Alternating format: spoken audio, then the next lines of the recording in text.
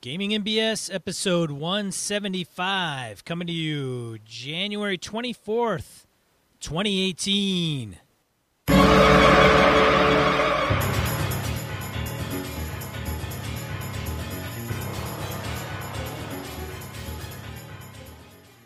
Welcome to Gaming MBS, a tabletop RPG podcast. I'm one of your hosts, Sean. And I'm Brett, who can't work the mute button. Hey, glad to be here. How you doing, man? All right, Brett. Good grief. Well, that was really loud at the beginning. Yeah, it was a little bit loud, but I liked it. Kind of woke me right up. Because I'm sleepy. I gotta stop doing that so loud. Excuse me, damn it. How are you doing, man? Good? Yeah, doing fantastic. You? Not Still too got bad. that cough, man. It's a little bit. It's going away. Like It's going away. freaking, what is that, 12 weeks? Yeah, about that. Jesus. This has happened before. It's always stays here. It's great fun. On the upside, though, I bought my GaryCon badge. Have you bought your GaryCon badge yet? I have not bought my GaryCon badge. So you got to get your GaryCon badge, because once you have it, it's hard to be told you can't go because you've already spent the money. See? Oh, God. Hey, that helps. That all helps. It shouldn't be a problem. I'm a little worried because my dog is on medicine, and I'm the one that pills him twice a day with like 5 pills. Wow. That sucks. Yeah. He's got heart disease. Oh, good Lord. Yeah. That's too bad. Well, and he's got this, I can't remember what the condition's called, but what happens is the heart gets enlarged, and there's a shitty valve. Okay. And then I think the lungs, something happens where it presses up against the trachea. Jeez. So he gets some pretty nasty coughing fits. Sounds like me. That's great. Yeah. Your dog sounds like me. That's terrible. Probably worse. Probably. Yeah, Oh, he's... that sucks, man. I know, damn dog. Damn pets. I know. It's a shame we love them. I know it. Anyway, so Anyways. in addition to GaryCon, which is coming up in March, Sean and I will be there. I wanted to throw a thing out there, and I had not had a chance to bug Sean about this yet, but I have, in my hometown, one of the local gamers came to EverCon this year. Nice guy named Bill.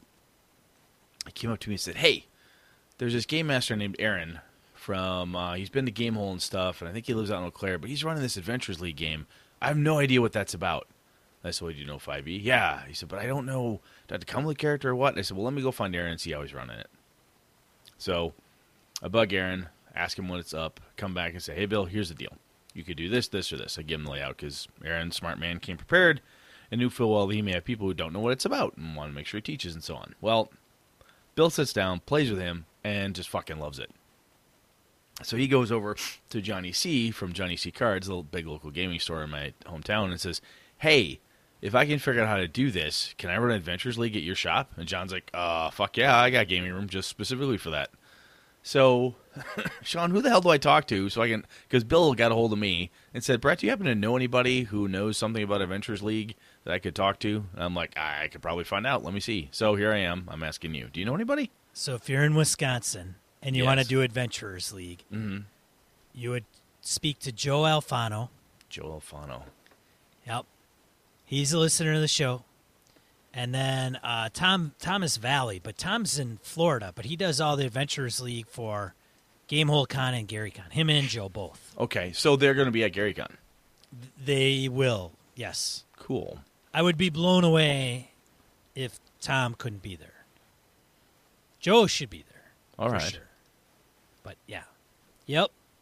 Those are the big two-head honchos.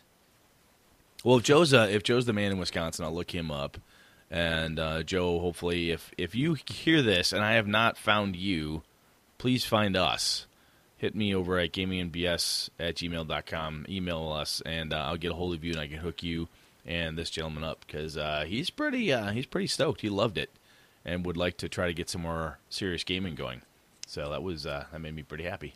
They have a meetup, I believe. So he could easily go to meetup.com. I think it's like Madison Adventurers League, something like that. They're all on there. Joe posts updates. And then it gets propagated via email Okay. as as Meetup is wont to do. Nice. Yeah. Well, cool. Oh, the other thing, I didn't put it in the list here, so thank you for that, Sean. And Joe, thank you in advance for helping me out as I want to get this guy set up. But my two little kids, 11 and 9, AJ and Alana, they had this little gaming club thing that the school had started.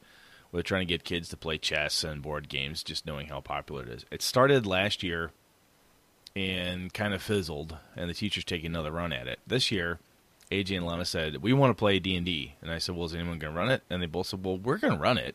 Our friends, we've talked about it with our friends, so we want to do this. So Ilana ran with some of her friends, and AJ ran with his, and Ilana had people she'd never played with before because one friend backed out, said she didn't want to do it, so somebody else sat down, and they had a freaking blast. And what happened was after they got done with it, they're like, well, the club doesn't meet but hardly once a month. It's kind of sketchy, and it's not really well organized. So, Dad, do you think we could run? Do you think we could have it like at our house? I'm like, I suppose. Ask your mom. Oh, Mom already said we could do it like once a month. This would be great. We could have all our friends over. So, I don't know when, but it looks like I'm going to have at least one day a month where I'm going to have a house full of kids with 2 different D&D games going. That'll be kind of cool. How many times a month? Once. I think once a month. Should work out fine. Oh, sure. Sounds fantastic. Should be good. We're thinking of doing a deal where I run, like, one weekend, one session I'll run for, like, Ilana and her friends, while AJ runs for his buddies, and then we either break and switch, or next time they come over, we switch where I run for Ilana and her friends, so she gets a chance to play, and AJ gets a chance to play, until their friends are ready and really want to be game masters, too, so kind of cool. Boy, oh boy. Yeah, I like it. It's kind of cool stuff. Anyway, I think we're good, man. Shall we on to the random encounter? Random encounter. Let's do that. Random encounter. Looks like we got a voicemail. Who's it from? Eric Frankhouse. Ah, sweet. What's he got to say? Let's hear. Hey, Brett and Sean. This is Eric Frankhouse from EFP calling about episode 174. And you guys talked about what I look for in a game, or what we look for in a game, and the X cards. I'm going to go over a little bit of both. I think what I look for in a game really depends on if I'm running it at a convention, running it for my regular group, or if it's a game system that I want to test out. So for my home group, I like to mix it up. Our preferred now is Cypher System. We played a lot of Pathfinder before that. I'm with Sean. It's like the TV dinner. I don't really need that anymore. While I love it, I love this staff, and they're some of my favorite people, it's not exactly what I want to play now. We just jumped into 5e. I got to say I'm really enjoying it, other than the attunement rules, which I'm changing. And I think that brings me to what I look for in a system.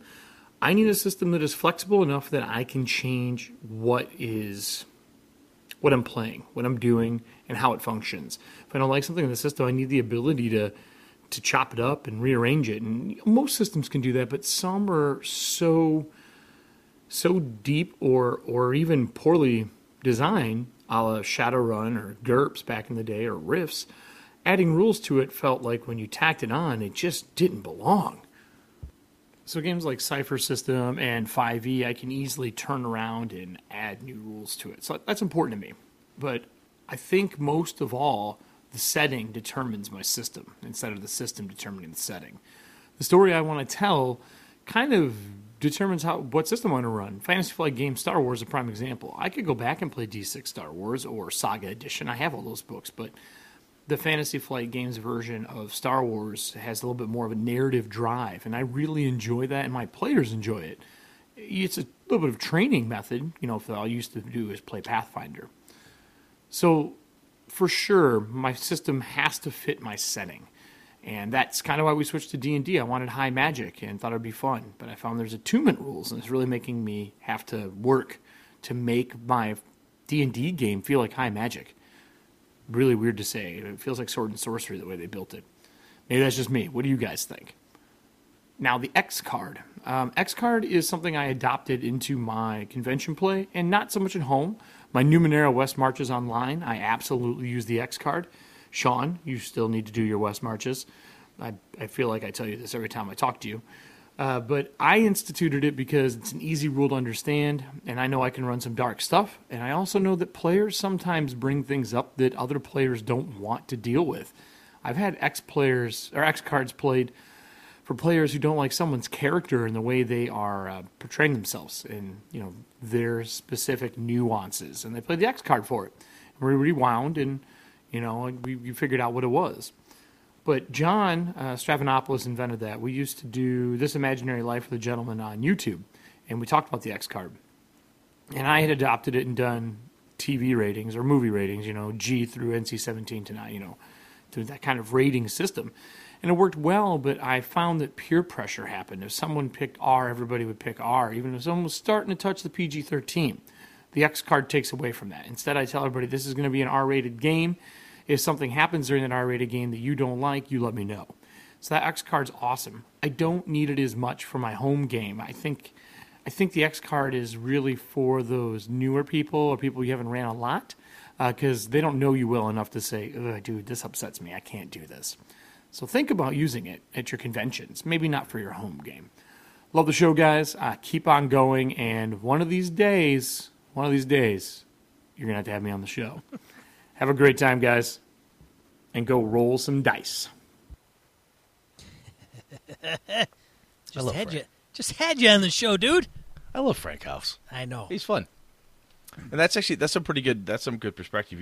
Eric, I think to your question on the attunement rules, I don't, honestly, I think the last time I'm playing now more 5e than I've run it. And generally, I think they get ignored. Honestly, I can't remember the last time anyone who's run 5e for me or that I've run it or when I've run it where we hardcore looked at the attunement rules. Maybe at the beginning, but it seems like they're ignored and treated kind of old schooly. I think I need to take another look at them. Maybe, interesting. Good question, though. And I like the comments on the X card. I like those pieces too, as well as everything else, of course. Mr. Frank House, thank you very much, sir. Yeah, thanks, Eric. Hope to see you at Gary Con, dude. Absolutely. Next up, you're gonna read. Whatever, dude. You go, man. You go. Corey Wynn. Mighty hails to the creatures of Planet BS. Insert glowing praise and 5-star reviews here written by bots for your general awesomeness and cool factor and other measurements of greatness. Now that's out of the way, on to commentary on episode, the latest one.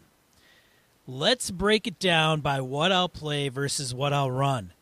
What do I look for in a game? Well, factor number one, is it going to be fun?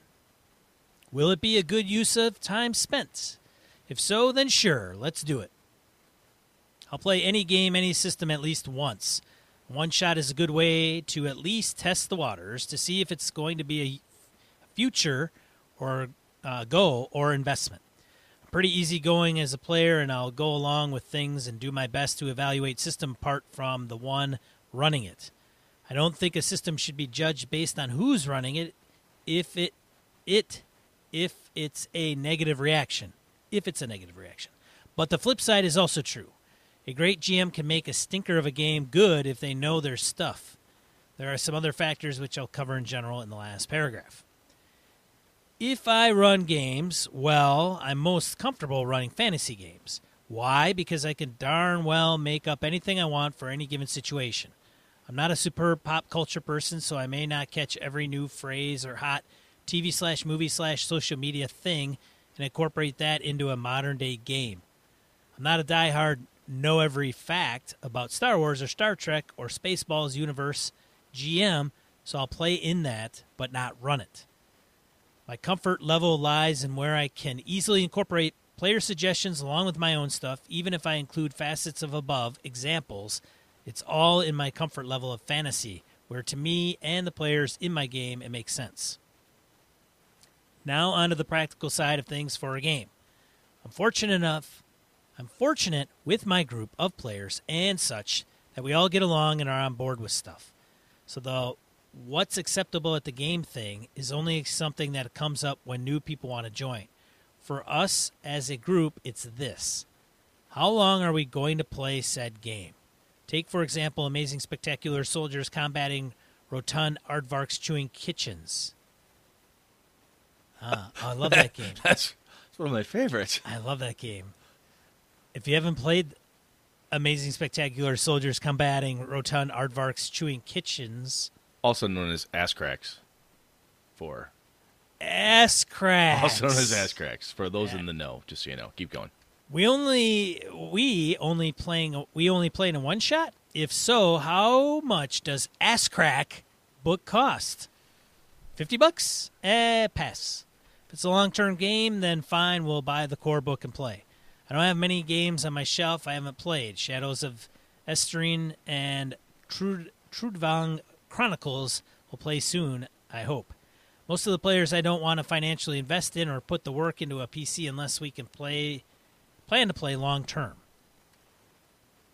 If you aren't playing Ass Crack for a long time, then why develop up a backstory?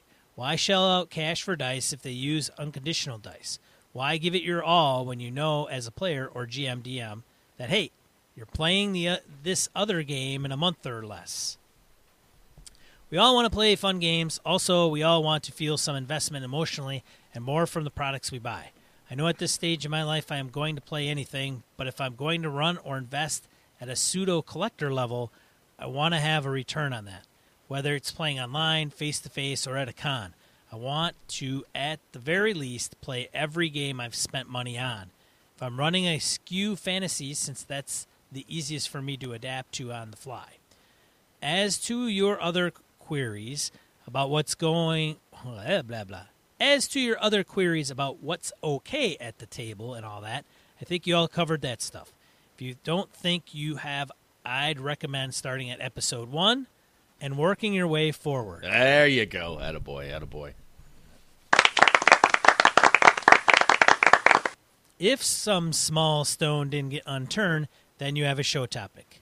See you crazy kids at GaryCon. Thanks, Corey.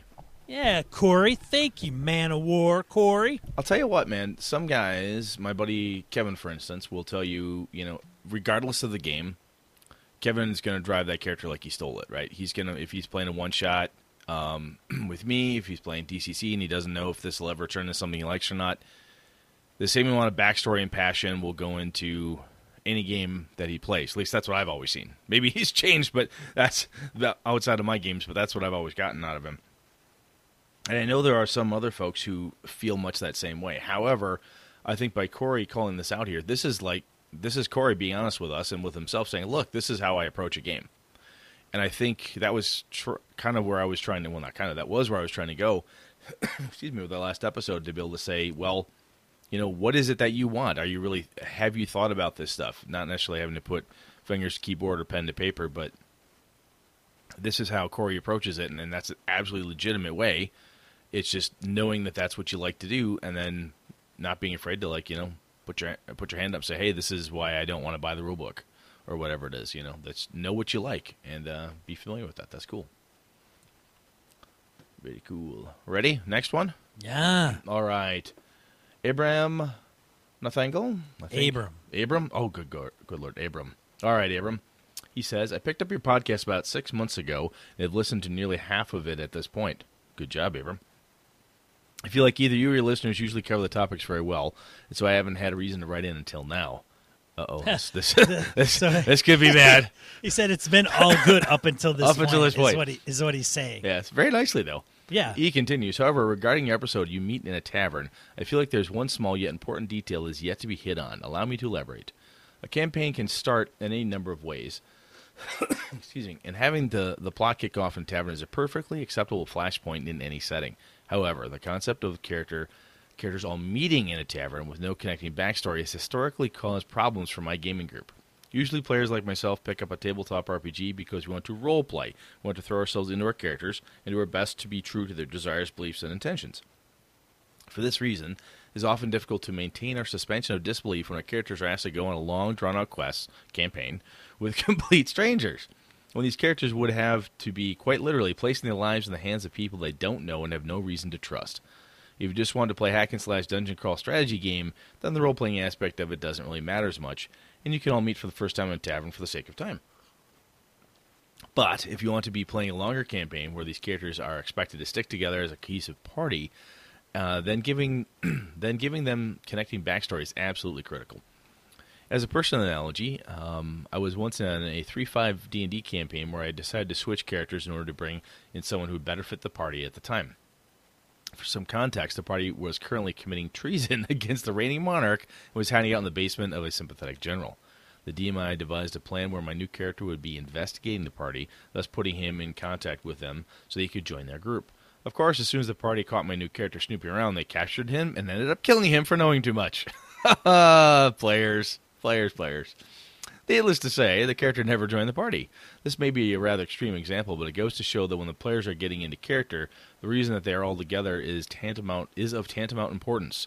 That's why I always force my players to come up with the reason to be together whenever I'm the game master. Sorry for the long email, guys. Keep up the good work. Love what you guys are doing. Well, Abram, I'll tell you, man, don't be sorry. As you can see by the other ones we get on a regular basis, long is not our problem for this stuff. So this is a good. That is true. I think the concept of meeting versus starting is, it's not even like splitting hairs, but the terms themselves are different. Oh, we're going to start in a tavern versus I don't even know who the hell you are in a tavern. That's a totally different thing. And I think definitely worth calling out. Thank you, Abram. I got to say, man, now I don't know if your GM or DM listens to this show. Mm-hmm. So I want to be somewhat courteous. But I could see that frickin' coming a mile away. Like his character dying. The example at the end? Yeah.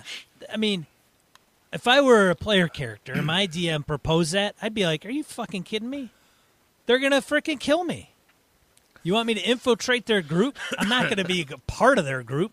That's the whole point of, like, that was kind of the point of our topic is, how do I trust these guys? I don't even know these guys. Well, that's exactly his reason, right? It was like, look, I tried it, and everyone else had a reason to know each other but me, and hey, guess who got killed? The guy that nobody knew.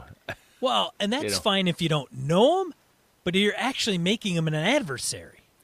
Well, in a way, and that and that happens, right? There's a lot of times, a lot of people have talked about over the many years of the internets, and even before that at conventions and talking to your buddies, you got that one guy who likes to make the loner, likes to make the Punisher or Wolverine, or I'm the best at what I do, and what I do isn't pretty, and I don't follow any rules, and that's entertaining in a comic book or a novel when they're specifically written to do certain things. They don't go too crazy or get too stupid. But that excuse of, it's hard to pull the excuse of, well, I'm just playing my character. I would totally murder people I don't know. That's just who I am. I've joked, I think I've said this before on the show. I had a player ages back who had a tendency to make his characters in the old Vampire game where you have merits and flaws. He would have merits of, things that were obviously very helpful, and flaws of things like, and our joke of him would be like, must collect all gold. Required to kill enemies until dead. It's like, this is a flaw, right? That was how he approached all of his flaws. I'm addicted to magic. Are you fucking what? Yeah, basically, if there's any magic items, I got to make sure I have it. That's a what? You're just, what the hell? But anyway, I thought that was a good example, and I think you're right, Sean. Yeah, as soon as I started reading that, I'm like, he's dead. There's no way that's going to work. Yeah, I mean, or if not dead, he's tortured. He's tortured, wishes he was dead. Yeah, it'd be like, hey, so here's the deal. The group is they're a group of do-gooders. I'm going to make you a part of the Thieves Guild, and you're going to have to infiltrate the group. Yeah, what could possibly go wrong with that? How about just making them another, like, reinforcement that is assigned by whoever is backing the group? Yeah, or the other way to do it is have the character approach them and say, look, I was assigned to infiltrate, but I've decided to come clean, and I want to tell you everything about it. I want to join you guys. Here's some more information so we can further commit treason. No way. That might work. No way. That might work. No way. No way. Wow. Players are inherently paranoid, man. You're gonna give too many ifs, too many doubts, man. It Well, doesn't matter. especially when you're talking about we're currently committing treason against the reigning monarch and was hiding out in the basement of a sympathetic general. That means that there's a whole horde of people looking for your ass, looking to kill you. And somebody comes up and says, "Hey, I know I don't seem like a friend, but I really am. I swear." You're right. Paranoia can kick in. Like, what the hell, man? Anyway, good stuff, Abram. Thank you for listening. I yeah. appreciate it. And so does Sean, of course. Blake Ryan. Good day, fellas. Oh, God. What do we, regarding episode 174, what we want in our games? I require the GM to be invested. All right, man. Lay it down. Blake Ryan doesn't fuck about. No. When they stayed up the night before playing computer games, then say they are tired and have prepared nothing for a fortnightly game. Then they put no effort into the game. You get 3 slow combats with little plot, no interaction. They notice the combat is slow and escalate the numbers or difficulty to increase the excitement, which does not work. It's the equivalent of inviting people over for dinner and serving them cheap microwave meals. Well, note to self: don't invite Blake over. Yeah, you don't want to eat at Sean's house. Anyway, carry on. Oh, you came all the way from Australia? Sweet, man. Here, we got these. I got a hungry man. That'll work for you. Which You ever heard of Swanson's? oh, this will be great. It's American cuisine. If you are going to GM, you should produce a level of quality and have some work ethic, either before the game, during, or both. Dang, Blake. I'm cool with improv GMs and a combat-focused campaign, but you can do one or both, and it will still be engaging for players and relevant for characters. I require the GM to be interactive. The GM does not have to take and use every player idea. Some they can use later, some they can modify and implement. But if they take none because they only run that adventure in front of them, then the whole group, including them, missing out on a very dynamic and entertaining game. Leeway for newer GMs, of course. Interactive games in one of the ways a GM can enjoy the game and let it feel less like work. PBTA games, or Powered by the Apocalypse games, excel in this area. And next opportunity, I highly encourage everyone to try a PBTA game. Yes, including you, Brett and Sean. Don't just take it from me as Kev about Monster Hearts or Chris about Dungeon World. Hey, man, I've run Dungeon World. I've played Dungeon World once. Yeah, I've run it. But that's a fair point. I think it is. The cool thing, Sean and I've said this, one of the cool things at conventions is to be able to grab those other games and play them, or get online and say, hey, I'd like to do this. Is anybody running one on Roll20 or something I can do one shot? So, very good point. Playing those games that have those type of interactions baked directly into them can be a good way. Even if you don't like the game itself, you can be like, I like that feature or function of the game. I can easily paste into any other game if you need to. You know, I think it is. I think Blake's we bag on. We do bag on players periodically. Like, God damn, come on, bring your A game, you little fucker. What are you here? You're playing, you're not really playing. All right.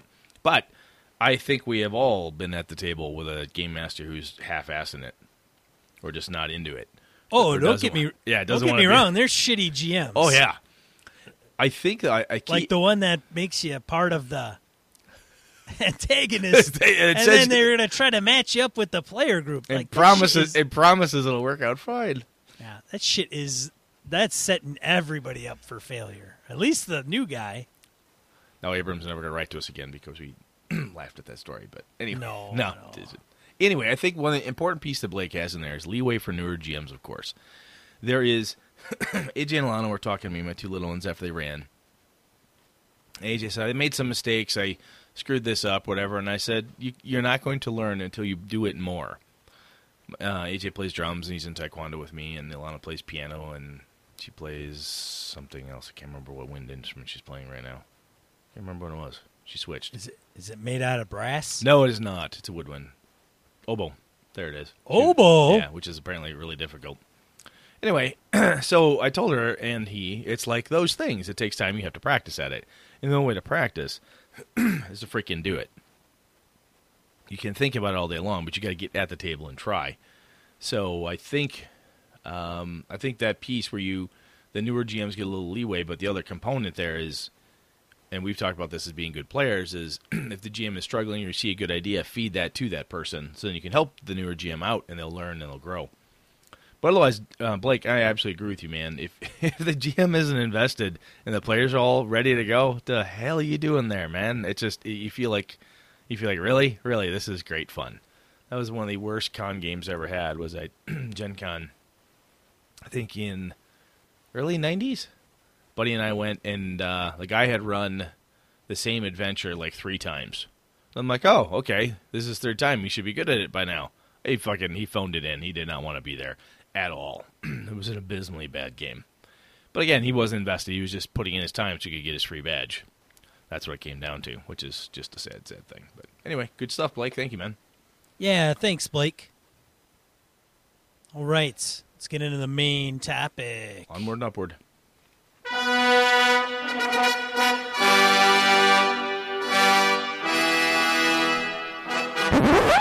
All right, Brett. You ready for this, Sean? I don't know, man. I failed my homework assignment. I know. My dog ate my book. It was a PDF. Digital format. Your digital format book. I started reading it, but I just didn't get to the part where we were going to talk about the thing where I said, hey, get to page like 51 and start there. You just ignored it. Did you actually tell me? Yeah, I did. The nice part was, though, that you actually started at 1 and began working your way forward. Which I think I've just drilled that into everybody's head so long. You couldn't help it. All other instructions were gone. Yeah. Anyway, so one of my favorite articles by John Wick back in the day, he wrote an article series called Play Dirty on Pyramid Magazine, Steve Jackson Games. Uncle Steve. Uncle Steve! Yeah, I don't even know if Pyramid, I don't think Pyramid is online anymore. It used to be, it went from print to an online magazine. At the time, I was getting into GURPS, and that's where I got hooked into Ken Hite, honestly, because I was reading Ken Hite's Suppressed Transmission column that was also being published there. Well, I'm sure now it's called Munchkin. Probably.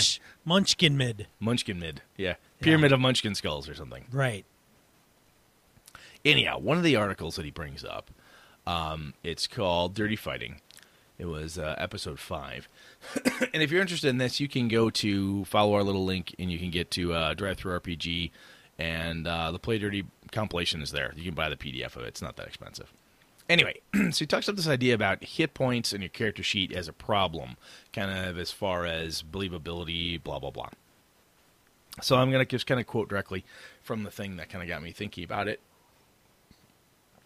Excuse me, wet the old whistle there. So John says, let's start with a basic problem. They're called hit points. They're also called wounds, stamina points, and a few other pretty names. When all's said and done, they're hit points. Players believe the hit points make them safe. I can still fight, they tell themselves. I'm only down 10 hit points. They continue to fight until they reach a level of uncertainty. I've got 15 hit points left. Got to make it back to the cleric. And then they run away. This is an easy one to solve. Take the hit points away. In the article, he talks about kind of different ways to do this and so on. But one of them is it's the concept of making combat hurt, realistic combat, narrative, and creative.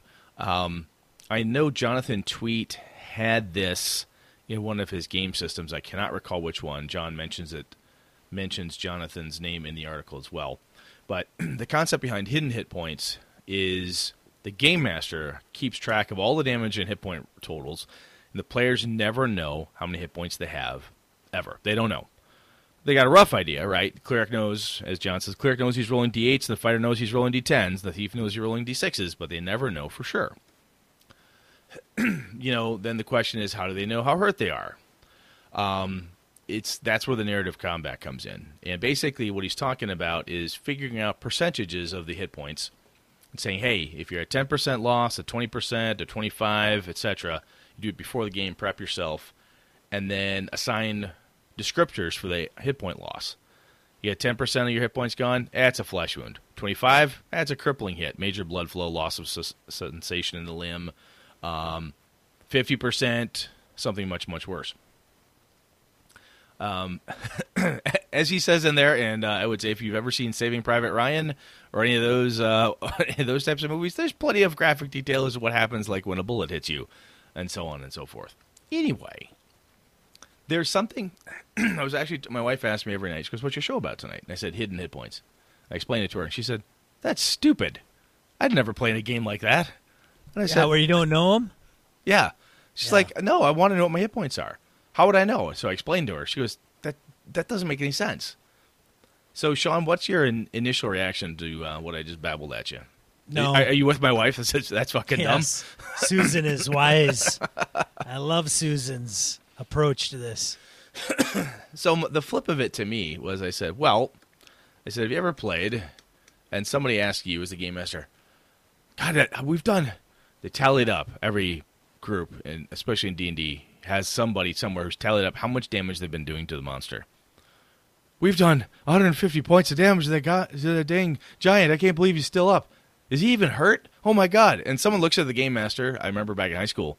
Does he look like he's almost dead, like 50% dead? Can I get like on a scale of 1 to 10? How dead does he look? Now, granted, gamers are more savvy now, so they ask, is he wheezing? Is he wavering? Is he staggering? Does he appear concussed? They're asking more cinematic questions. How's the bad guy doing? And I said, players never know how many hit points the monsters have, but they're hitting them. And I said, what happens then is this same approach, if you apply it to the monsters, I said, is basically what you end up doing as a game master. You hit them, and they seem like, oh, that troll doesn't move. Ah, he's fine. Ah, it's fine. Oh, the giant seems okay. And then, pow, the dwarf hits that giant. You go, crack. You hit him a solid blow to the chest, and the wind just knocks the wind out of him. He staggers back. He's reeling. Boy, that one really hurt him. That description, which I've heard thousands and thousands of times from myself, other game masters over the years, everyone goes, that's the sign. We finally really wounded him. And then they go in for the kill. And to me, when I read this, and I was just paging through old Game Master books and articles I had, which is why I went back to Play Dirty, because I like to reread it from time to time. And I thought about this. I'm like, I do this sometimes in my games with players, where you get hit, and I try to describe the strike type of thing. And inflict, this is where critical charts used to come in handy, right? Because the crit chart would say, well, per DCC, I have blown your arm off, or I've smashed your hand, or crushed your eyeball, or something. But there's something about this approach that seems to me it'd probably be challenging to try, but I think would definitely be worth a try to have it. Now, granted, there's always the chance that because you don't know how many hit points you have, how long do you know how to fight, or how long do you know you're safe? Is that the problem, Sean? Is that what you're thinking? When not knowing it? Yeah, if you don't know it. Why do you have to know it, I guess? Yeah. It's... Yeah. I'm torn on this, Brett, because Come on, you big baby. What do you need your hit points for? I know. I'm torn on this because you're right. It's a kind of a metagame thing, right? And if I'm not big on metagaming, it's totally a metagame thing. You're watching. It's like insanity points or any point track that you can watch yourself slowly crawl down. How many hit points do you have? I got 5. Shit, what's your max? 50. Fuck, you're almost dead. How much you got left? 10. We do it all the time. We do it every time I game as a player too. Like I'm at half. I'm at about a quarter. I try not to, but I can't help but think that that's always been how we've broached it. Yeah. It has. I'm guilty, okay? There. All right? I'm a hypocrite. So one thing is that John talks about it, and we've talked about this before too, is that if you describe the type of damage you're doing, that's where your critical hit charts come in real handy, because they tell you stuff. But then again, critical hit charts only come in when you do a critical hit, something really big and important. So if you as a player tell me your thief is cornered, one of the goblins broke away from the main fracas, he's found you, he's got you cornered in the dungeon room, and he swings at you, and he does a deft in-out quick slash, and pow, he hits you right in the left hand. You get this shock that goes right up to your shoulder blade. That whole arm goes numb. You're not even sure your buckler. You don't even know if you're going to lift the arm anymore. What do you want to do? That's a lot. Then he hits you for 2 points of damage. Now, granted, depending on how many hit points you have, that's a lot. But a description of you don't know if your left arm works anymore. Do you still fight? Well, I don't know if I just took a big hit or not. You don't. Your arm doesn't work. That's a big hit, dude. Your arm is not functioning. That's your buckler. That means your armor class just went down. What are you gonna do? You know. You gonna keep fighting? He's got you cornered. You're gonna beg for mercy. What does your character want to do? Right. That's the idea. And if you continue to fight, go, no, I can't. He's got me cornered. Screw this. Everything I've got, I do a feint to his knee, and I do a quick uppercut. I want to stick my blade right up through his jaw and into his brain pan. You roll, you hit, boom, done. The blade goes up. Everything you just described happens. Goblin falls. Spray of blood. You don't even have to roll dice for that. That's true. Now, that descriptive and that all those narrative components take a lot of time to think up, to implement, and so on. And like we just talked about with, new GMs, it requires practice. As Blake Ryan said, you got to give newbie GMs a break, and you also would have to give players and game masters who would be trying something like this new, or at least a break, because it's going to take longer to come up with descriptions and so forth if you're not used to it. Oof. Yeah? I don't know, man. Because a lot of what hit points is, at least in D&D, is that it's exhaustion. It's a bunch of stuff that kind of comes into play. Because it's not all. You could hit armor. Yep. So, in D&D, you have saving throws protect you, armor class protects you, and hit points protect you. You have 3 different levels of protection. Yeah. So, still using using D&D as a granddaddy example, is you can still roll to hit, and if it is turned or whatever, you can. There's he struck at you, smashed into your armor. Thank God it was there. It saved you. The next one comes into a much earlier episode. I can't remember what number it is. I can say, pow, he hits you, and he, tears the side plate right off your plate mail. Your left side is now completely exposed. He didn't hurt you, but he's done something to expose you, and you're pretty sure the next shot's coming for your left side again. And then the same is true for the player back for the DM, right? You've got whatever horrible space monster is attacking your Jedi, and you get to use that lightsaber to do something cool besides hit him for damage, right? Which is where, games like FFG, the Star Wars games, that like the one you ran for us, Edge of the Empire, the way that they function, and Frankhouse brought this up too, is they kind of demand, just by the way they function, more narrative power to them, right? So a game like that, if you're rolling well and the dice tell you, not necessarily critical, but enough advantage or whatever, you could say, well, the space monster's attacking me, I'm able to use my lightsaber, parry the blow, I destroy his primitive hand axe, and then slice his knee to hobble him so I can escape. And you look at the dice and show me, like, yeah, that totally, yeah, the players are like, oh, that's totally cool, yeah, I absolutely buy into that, and then that scene is set and done. So that's a case where the mechanic really helps to do that. You still have wound tracks and stuff there, but at least in a system like that, you have the narrative components to the fight and those types of special activities. I don't know what else to call them, off the top, but where that narrative description of combat is almost required in a way. Well, you have critical hits in Star Wars, the Star Wars system, so. Shit could hit the fan if you hit that critical hit chart. Mm-hmm. That's very true. I forgot about that.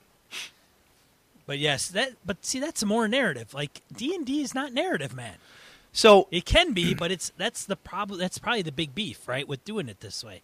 If the system facilitated it, like Edge of the Empire, Genesis base system, you look at it and it's good or bad, and with an advantage. Mm-hmm. It's narrative. You could put what this is all about into that. Yes, you could. That's what it is. That's what that system does. Yep. If you require mechanics to make that happen, then you need to find a system that has the mechanical tools to do that for you. Yeah, I think playing something like D&D, they used to have the bloodied rule. I'm sure people are yelling about bloodied. So in 4th edition, if a monster was at half of its hit points or lower, it was bloodied. Mm-hmm. It's a bloodied condition is what it was called. Yep. So the GM would say the monster's bloodied. Oh, okay, well then I know it's halfway done. Which then would be, or what are my buddies? Well, they look bloodied. Well, I better go heal them. Yep. So the thing with D&D is a single attack roll, or any game like that, which kind of extrapolates out or vagifies the activity down to a single die roll, which is a series of slashes, chops, feints, ducks, dodges, spins, and all that other kicks, punches. And that whole combination of stuff that your fighter did is 12 points of damage. Not necessarily just with a sword. Could be 12 points of damage with a shield, plus this, plus that. Anything. It's the how he or she attacks. And I don't necessarily think, even if you don't take away the hit points completely, even if you start to, in a 5e game, start to implement things like conditions or whatever, the idea is basically, if you look at hit points to your statement of like it's metagaming. Look, I got 5 hit points left out of 50. I should flee. Or if you don't necessarily know how many hit points you have, if the descriptions make it feel more dangerous to you, right? Is staying in combat. I think one of John's points in the article is like, look, if you stay because you've got enough hit points, or if you stay even though you've been told that your left arm is numb and you can't see out of your right eye and your right hand is slick with blood while it grips the hilt of your blade, which one sounds a little more heroic to stay in the fight, right? And people everywhere have, when I play D&D, and I know when you play it too, we tried to add some flair to the combat. When you hit them, you do a bunch of damage, or you dodge, you say, how did I dodge? Oh, well, he swings at me, wow, but my crutch is on the edge of my shield, and we add those narrative flares, and that's really cool, but there is no impact to combat. If I tell somebody that, hey, he hit you, he damaged your armor, you lose 1 point in your armor, and your left armor's numb, so you can't use your shield either. Fuck. My left armor's numb? Yeah. Okay, that's not good. If I hit you and I describe damage to your knee, then I crippled, wounded, all those types of things come into play. And I know that's kind of the point in a lot of games with the critical hits only. And maybe that's just because that helps to make players last longer. I'm not sure, but there's something about this that sings to me, and I think it'd be worth a try, even in a D&D game. If you get players again who buy into it and want to give it a go, I think it'd be worth a shot. I've never done it. I mean, I had bits and pieces of it, try to get more narrative and so forth, and it would probably make for a different style of game, right? Yeah. You just don't think it would work at all? It depends on the game you're playing, I think. I think if you're running this into D&D and you tell your players, like, hey, you're not going to know your hit points. Well, if you've got the right players, it doesn't matter. And I say that knowing, like, oh, if I can try it, and your player's like, sure, let's try it. If they like it, then you keep going with it. So who keeps track of it? You? Yeah. Boy, another thing the GM has to keep track That's not that hard. You just break it in chunks.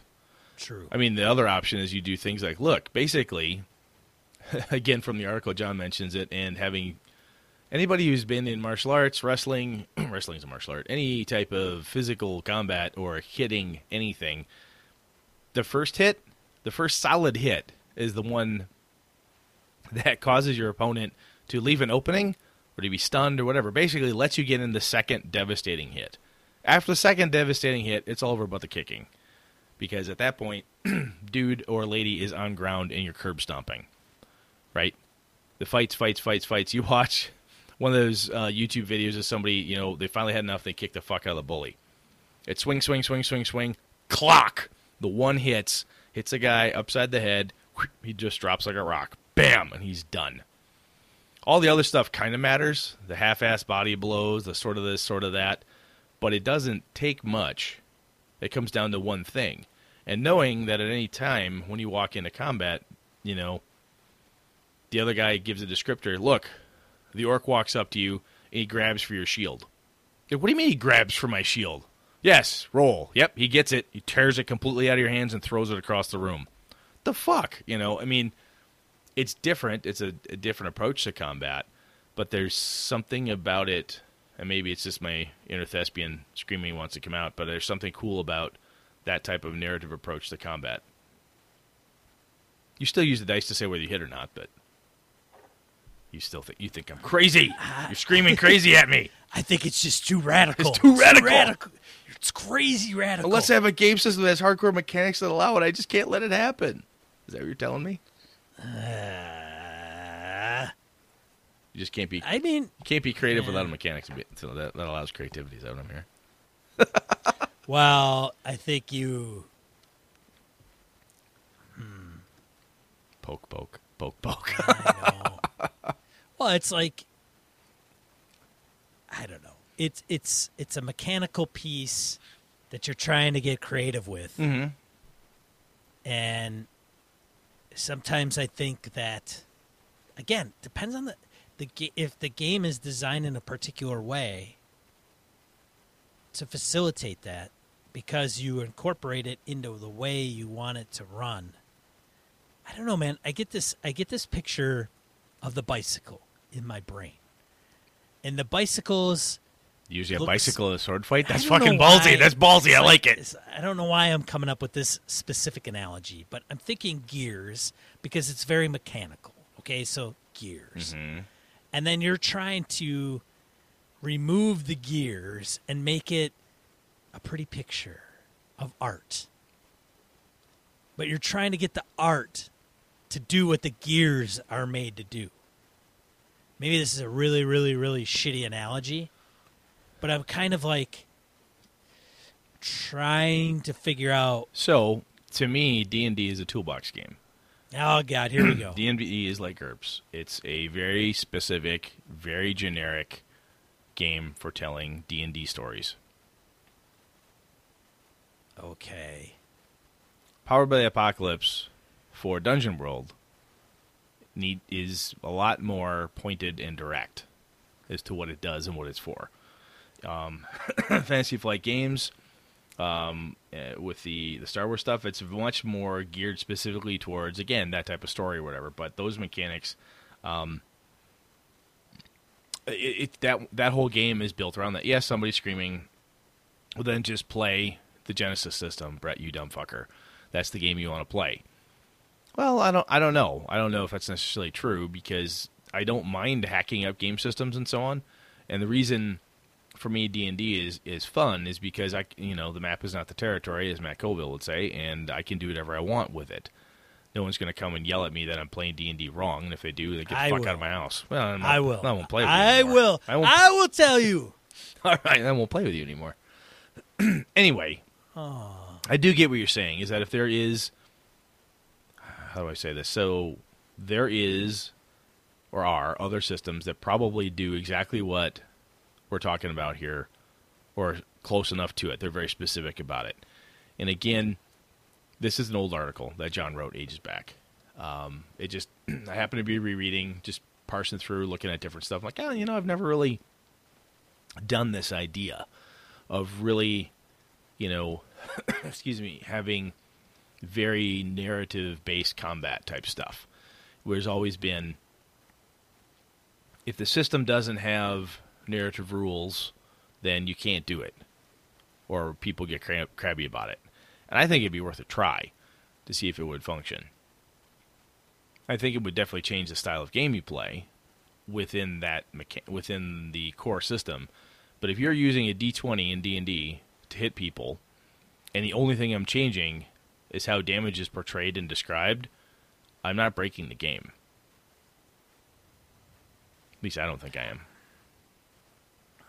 Yeah. No, I don't think you're breaking the game. I'm just not doing it right. I think there's going to be an element of, I am a player, and I have a player character. Mm-hmm. And on my player character, I know what's on my sheet. Yep. That sheet makes up the basis of my character. Tells me what I look like, which has to do with my race, and then physical characteristics to include my attributes. Mm-hmm. The saves tie into some fluffy fluff stuff, right? I don't think if you physically looked at somebody, you'd know what their saving throw is necessarily. Though you could argue that Strength, wisdom, dexterity, constitution saves, yeah. true, but if you're thinking like AD&D spells, polymorph, rod, staff, wand, stuff, breath weapon, what have you. But so I think that when you look at If I take away something off your character sheet, it's going to upset you. I don't know, man. It's the unknown, which is part of kind of the thing. It's very true. I mean, yeah. When you go into combat, I've not been, thank God. I've not had anybody try to. I've had a gun pointed at me once. That was by a friend of mine who happened to be a cop, which is a bizarre story. I'll tell a different day. But I've never had anybody swing a sword at me, trying to hack my arm off from my head or something. And I think part of it is to. It's kind of maybe it's like an overdeveloped sense of drama on my side, but saying looking at hit points as kind of this. Well, I'm safe. I always run away when I have 5 hit points or less. And then somebody's like, "Why would you run away?" Well, I'm almost dead. Yeah, but the bad guy's almost dead too. We're almost sure. And then you get in this weird meta argument as to why I only have 5 hit points left. This guy does 15 points of damage every time he hits. He's been hitting me 50% of the time. If he hits me this time, I'm totally dead. How is that conversation better than a more narrative approach, right? So I'm looking at those conversations and trying to weigh the two and see, would one drive a more fun encounter or a more fun result at my table? And to your point, Sean, I think if I were to sit down with you and say, hey, I want to try it, I'm positive you would try it. You'd be like, all right, Brett, let's try it. And at the end of the game, we might say, wow, that was a fucking bomb. That sucked. I really didn't like it. It didn't feel very good. It took too much time. I think I'd rather play that with Genesis, you may say. All right, cool. Very good.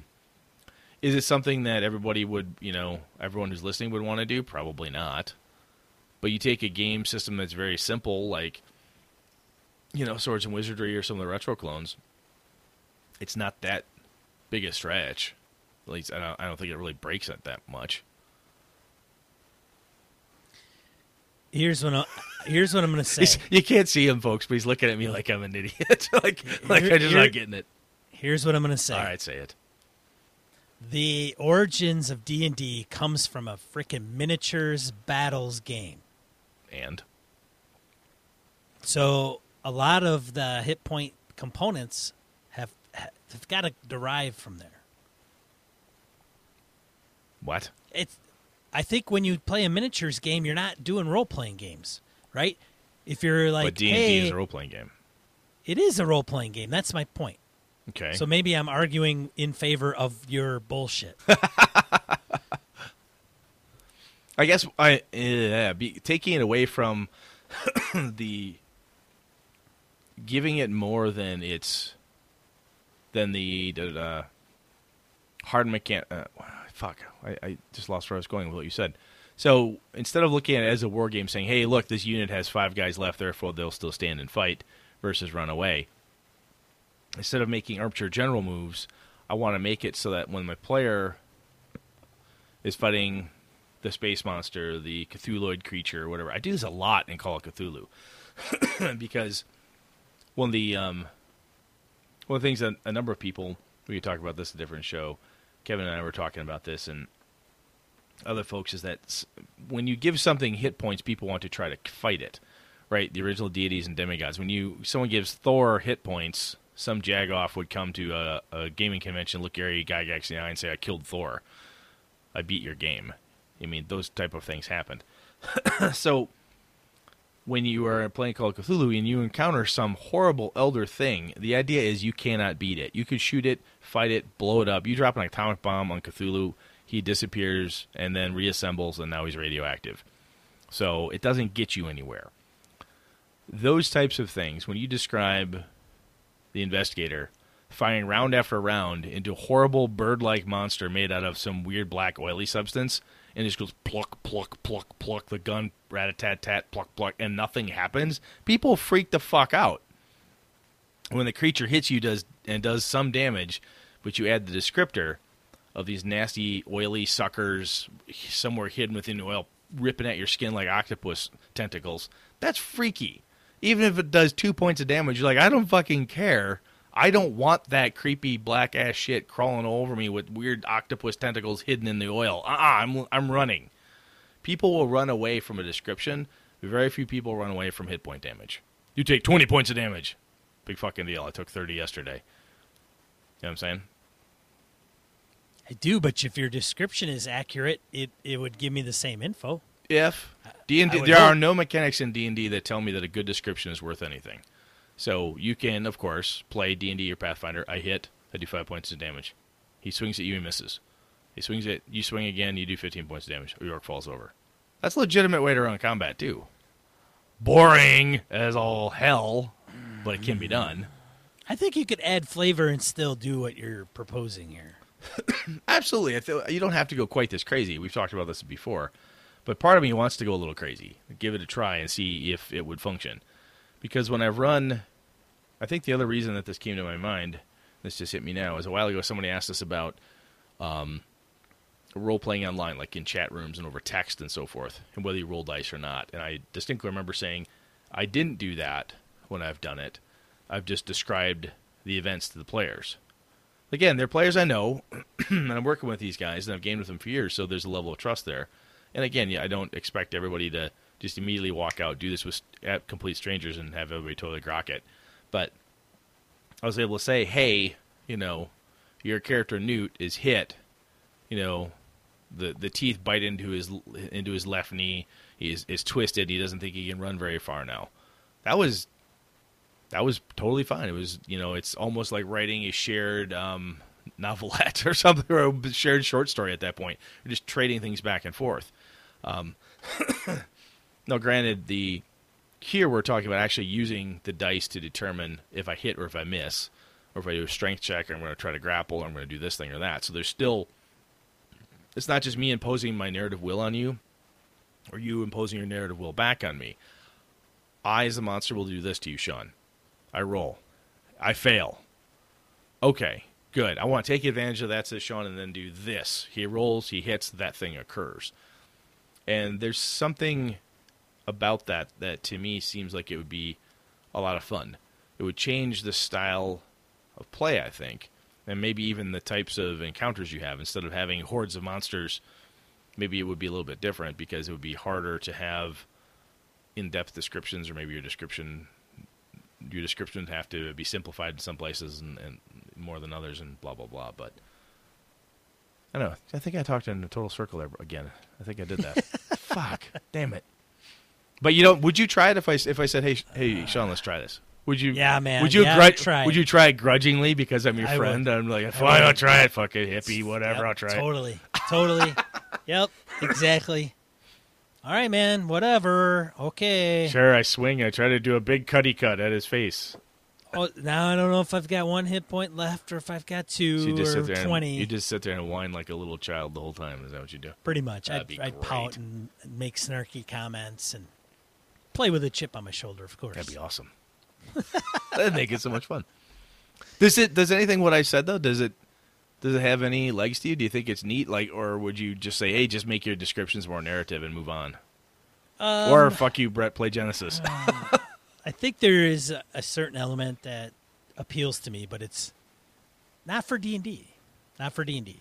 I think the description of combat would be awesome, because I try to do that as much as I can. But it's still, this is the action, blah, blah, blah. What's your armor class? 20? Okay. All right, you take 5. Scritch, scritchy, scritchy, scritchy. Yes, erase. I marked down 5. Did you mark that down? Yeah. No, I got it. Yeah, it's 5. Sure it is. You know, now Star Wars, Fantasy Flight Games, I mean, you take wounds, take some stress, you know, feel worn out. Some might have conditions based on the game. I don't know, man. I get it, and there are, as we pointed out, you know, there are game mechanics out there for other systems that probably do this really, really well. And it might be one of those things that instead of me trying to beat something up, maybe somebody has done it better. Excuse me. The other piece, though, is that there's absolutely nothing wrong with tinkering with your own game. We're eventually making something that isn't really Dungeons & Dragons anymore. It's just how Brett games. And if you were ever to write it down, it'd be like, Brett's game. Whatever. Whatever the fuck you'd call it, Lord knows. Any different than, when Sean's running, if Sean were to say, well, this is how I play X, because you don't play it 100% by every rule on every page. We all do it a little bit. But there is a point, I think, where you're leaning, is that if I change the core of it, if I mess with the core of it too much, you need to be sure that you advertise that fact. Like, look, I'm playing with this component, but then there's all these add-ons or bolt-ons. I've dropped off half of it. It's not really D&D anymore. Yeah, I know, but it's just we just use the D20 approach because it's in the spells because that's what we like. Okay. I mean, if it can be explained, it's not too bad. Right. You just don't like my ideas.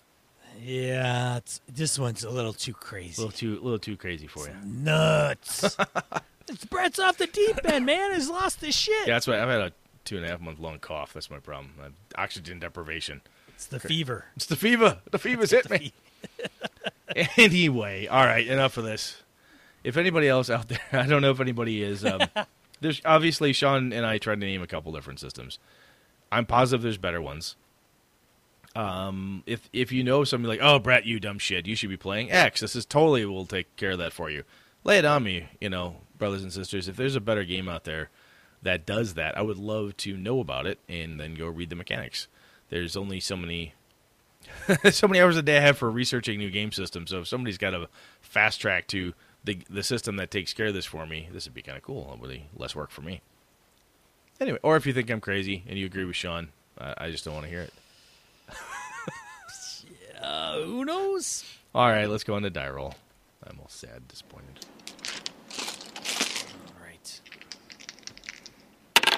All right, die roll. Brett's got some this week. I do. I came out swinging, or I tried to. So apparently, link in the notes, of course, to some birds of prey who are deliberately setting fires.